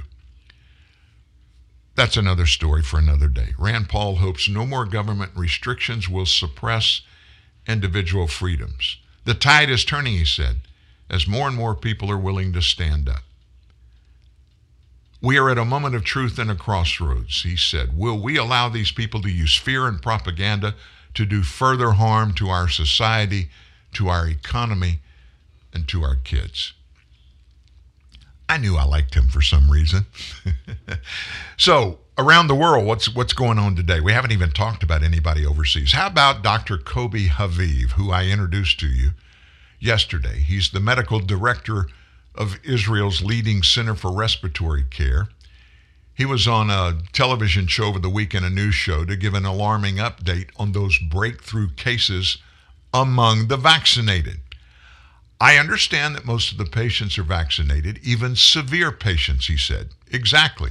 Naturally occurring. Old people, most of them are vaccinated. At the Herzog Medical Center in Jerusalem, the vaccinated that end up there in the hospital account for 90% of hospitalizations and 95% of severe cases. Most of the population in Israel is vaccinated. 90% of the hospitalizations here are fully vaccinated people. Did you hear that? In Israel, they're using the same vaccinations over there that we use here. They're further along than we are because they've been vaccinating a bigger, higher percentage of their population quicker. And obviously theirs is a much smaller population in Israel. But nevertheless, 90% of the hospitalizations in Israel are fully vaccinated people.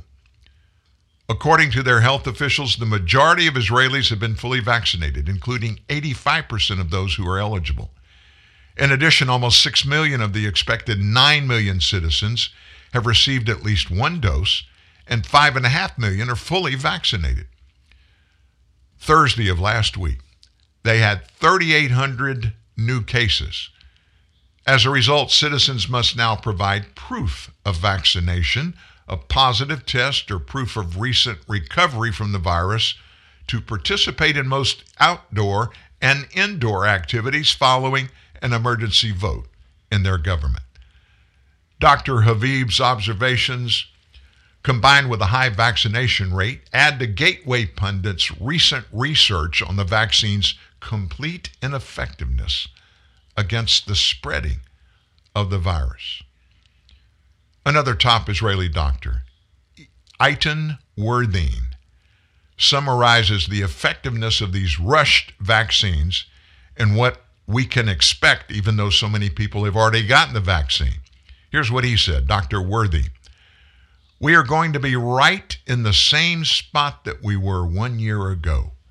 We are on the same route. Now, what about these doctors? Does anybody, there are a lot of doctors out there that they won't take the vaccine. They will not give an injection to anybody, any of their patients. They'll send them elsewhere. They don't believe in it. So what about these doctors? Is there any liability for them? Well, guess what just comes out yesterday? Doctors can be stripped of their license to practice medicine if they contradict or question the quote-unquote official narrative about COVID-19 vaccines. The U.S. Federation of State Medical Boards warned doctors not to spread misinformation about the COVID vaccine in any interviews, medical literature, recorded discussions, or social media posts. So listen to this. This is a U.S. entity, U.S. Federation of State Medical Boards. What are they saying? What are they doing what do they mean when they say this? Here's what they're saying. Hey, doctors, you're a member of our organization. We gave you a license. Listen closely to what we're saying to you. That First Amendment thing you have, that Hippocratic, the oath that you made, throw all this crap out the window. First Amendment, your oath, are meaningless. Listen to what we tell you. You don't say anything. We call it misinformation. Don't say any misinformation about the vaccine in interviews, in medical literature, recorded discussions, or social media posts. And don't you dare tell your patients anything different than the official line. Any doctor who fails to comply and sows what they determine is distrust will be sanctioned and referred to their respective state medical board for disciplinary action. If the behavior continues, their medical license could be suspended or even revoked. Now, here's what they say could be one of those breaches. Warning about the risk of experimental vaccine. Don't you dare tell them it's experimental and it may have complications because it's not fully tested. Don't tell them that. Making observations about adverse effects. Don't tell them that you know people that can't walk right now because of the vaccination. Don't tell them about that or others. And then there's drawing conclusions based on knowledge and experience. You know, you've been a doctor for 35 or 40 years and this isn't your first rodeo. Well, don't you dare talk about your first rodeo. You get what I mean, Doc? If you do that, if you cross the line, if you talk about anything we say you shouldn't talk about, we gonna kick you to the curb. Participating in media interviews is also not recommended, they say, unless the content promotes vaccines without questioning science.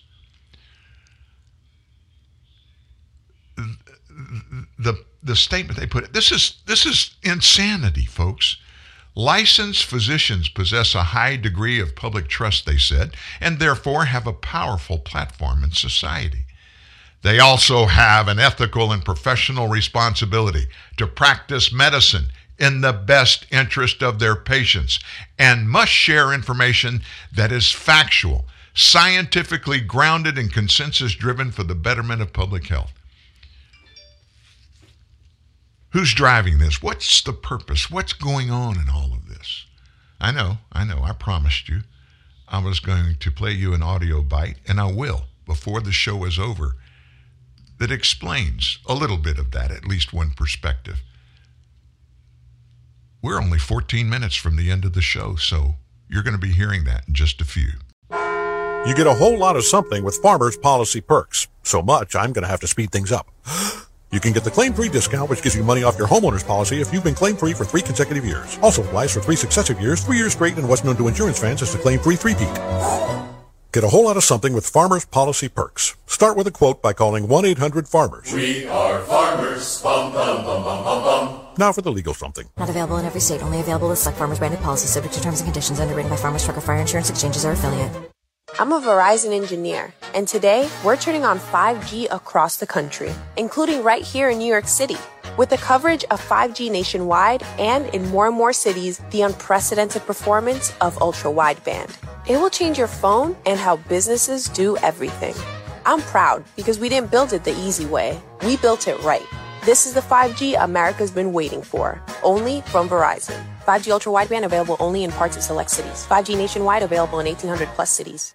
American Ladders and Scaffolds. Deal with the experts. Scaffolding rental and setup. Installation of truck racks, Lear truck caps, tonneau covers, and van shelving. Fall protection. Ladder and scaffold training and inspections. Little Giant Ladders. Custom access ladders and guardrails for commercial buildings. American Ladders and Scaffolds. Delivery everywhere, every day. American Ladders and Scaffolds. We take you higher. We take you higher. Hi, Tom Bodette. Motel 6's new improved website lets you book a room and save more for what you travel for faster than ever. Even faster than you can find your keys, which you swore were right on the little hooky thing by the garage door where they always are, and we can land a robot on a comet, but we can't keep keys from disappearing. Oh, here they are. Left them in my jacket. Don't you hate that? I'm Tom Bodette for the new improved Motel6.com, and we'll leave the light on for you. Not going to use a bump to go back into the show. Just got during the break, I got a news blurb. The Senate just passed minutes ago the $1 trillion infrastructure bill. Very contentious, and it's going to go to the House. And I don't know if people that are listening are panicking right now, but remember this. Remember this. Nancy Pelosi, House Speaker, controls this entire process now. There's a bigger bill behind it. We talked a little bit about that earlier in our show today. A bigger bill that's full of all kinds. It's a multi-trillion-dollar bill. Nancy Pelosi, when she's been asked, and she's volunteered several times, that no matter what the Senate does, if they pass this bill, which they just passed, and it comes over, they're not going to take it up in the House because she says both of the bills, the one that already been approved by the House, no, I'm sorry, hadn't been approved at the House yet. That's this infrastructure bill. When it comes over there, it has to be approved, obviously, before it'll be signed into law. And also the other one that the House approved, they approved it. It's coming to the Senate now.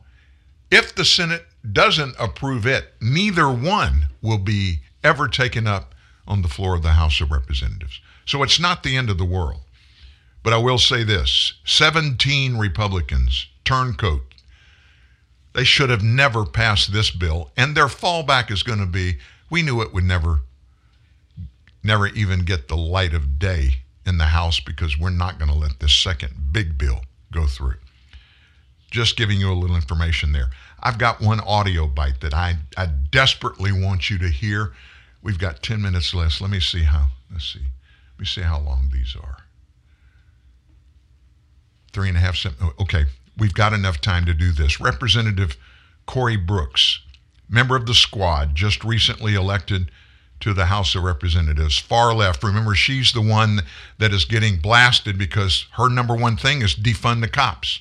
Defund the cops. And then we find out she spent $70,000 on personal security campaign money for herself, but she wants the cops gone. I want you to listen to what Cori Bush had to say yesterday, trying to justify her private security. Congresswoman, I want to ask about the criticism that you're facing about comments you made in an interview this past week. I want our viewers to listen. I'm going to make sure I have security because I know I have had attempts on my life and I have too much work to do. There are too many people that need help right now for me to allow that. So if I end up spending $200,000, if I spend $10 more on it, you know what? I get to be here to do the work. So suck it up, and defunding the police has to happen. We need to defund the police. So I know you've seen that Republicans are pointing to the fact that you said you have your own security while almost in the same breath advocating for defunding the police. Now, I do want to emphasize, I understand you have security protection because you have received multiple death threats, but the clip that I just played is being used in attack ads against not you, but not just you, but other Democrats. So could those comments end up being harmful to your fellow Democrats, politically speaking? I think what we have to look at is the fact that I made it to Congress in 2020. I was elected to Congress, and we're still fighting this same fight. We're still fighting to save Black lives. That work was not done before I got here. This is the reason why I ran, was to save lives, to save my son's life. It was because Michael Brown, who we're fighting for, still trying to get justice for, it's because he didn't get justice, and Vondare Myers didn't get justice, and Kajim Powell didn't get justice, and so many others. That is why. And because that was not fixed before I got here, to then come at me and say, you're the reason why we have these problems. No, the reason why we have these problems is because those that were in power and could have fixed this problem before now didn't, and it cost lives. And so now that I'm here, we just introduced the People's Response Act to make sure that we are looking at the money that should be going to social safety nets, to make sure that our community members who are living with mental health issues are able to function and live in society the way that anyone would ask to. So I don't believe, as far as my colleagues, I absolutely empathize.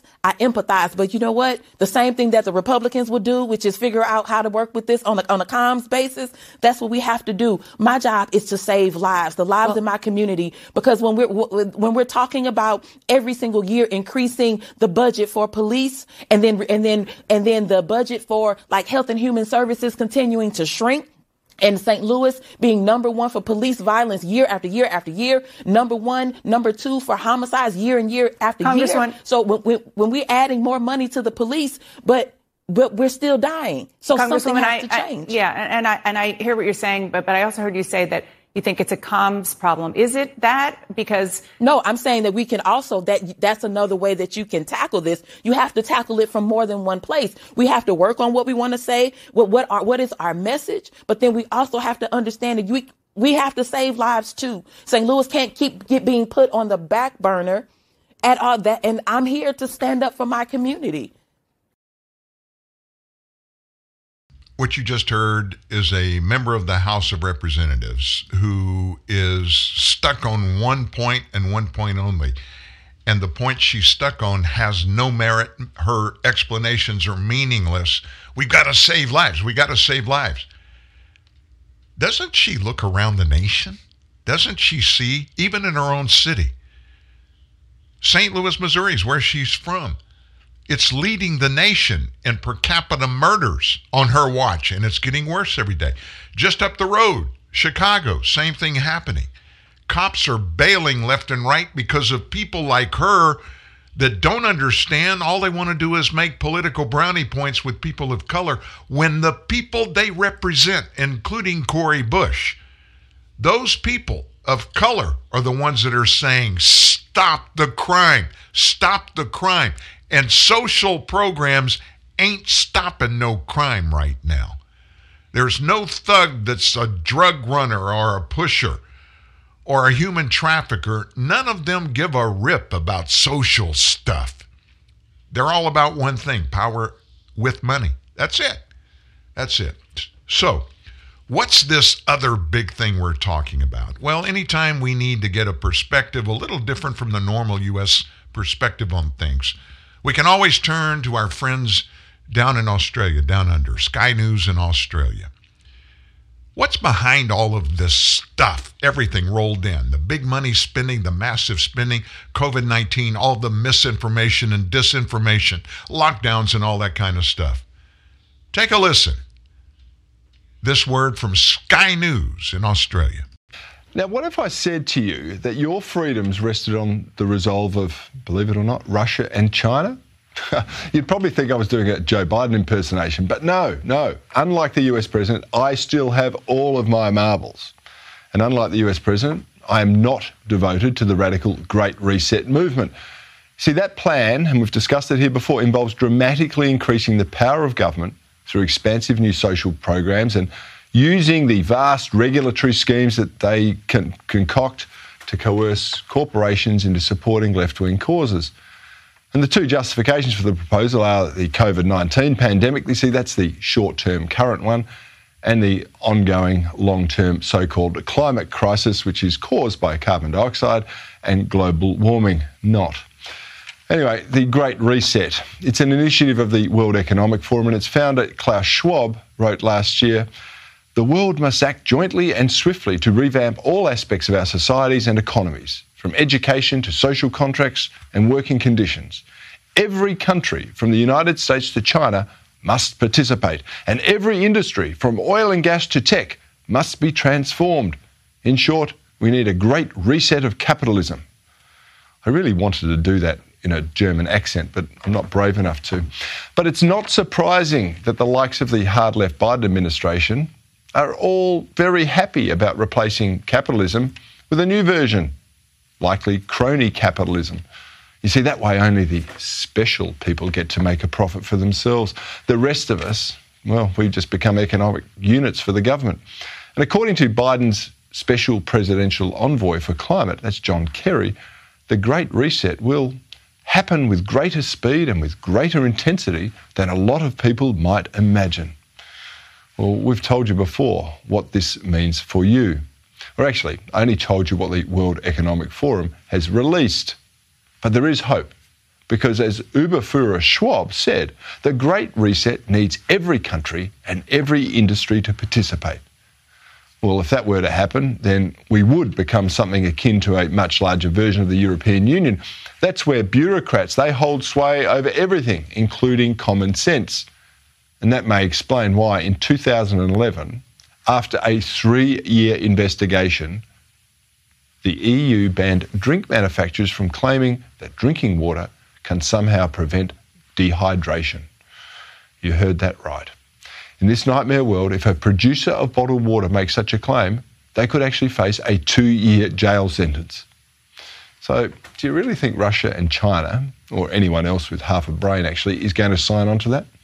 I suspect not, which is why I really do think that your freedoms And the future of capitalism itself, that's where satisfying others' wants and needs enables you to build a business, employ people, and make a buck as well, depends on these two dictatorships. Now, sure, they may pay lip service to the garbage promulgated by the WEF and their cronies, but there is zero chance the Presidents for Life will ever surrender their power to New York or Brussels-based officialdom. There you go, folks. A thought, a perspective, a great reset, and that would explain what we're dealing with today and why. Just put that in your peace pipe and think it through. And we'll be back tomorrow, folks. We'll be back tomorrow to talk about it. I think you understand that we're going to get our arms around this. We will. And when we do, we're all going to be the better for it. And we'll be back. You have a wonderful day. Have a great day. Listen, smile. Tell somebody hello and smile at them. Ask them if they don't look like they're doing too hot. Ask them if you can pray with them or help them out. We'll see you tomorrow morning right here, 9 to 11 a.m. at TNN Live. Solving the balance of truth deficit. Dan Newman, TNN, the Truth News Network.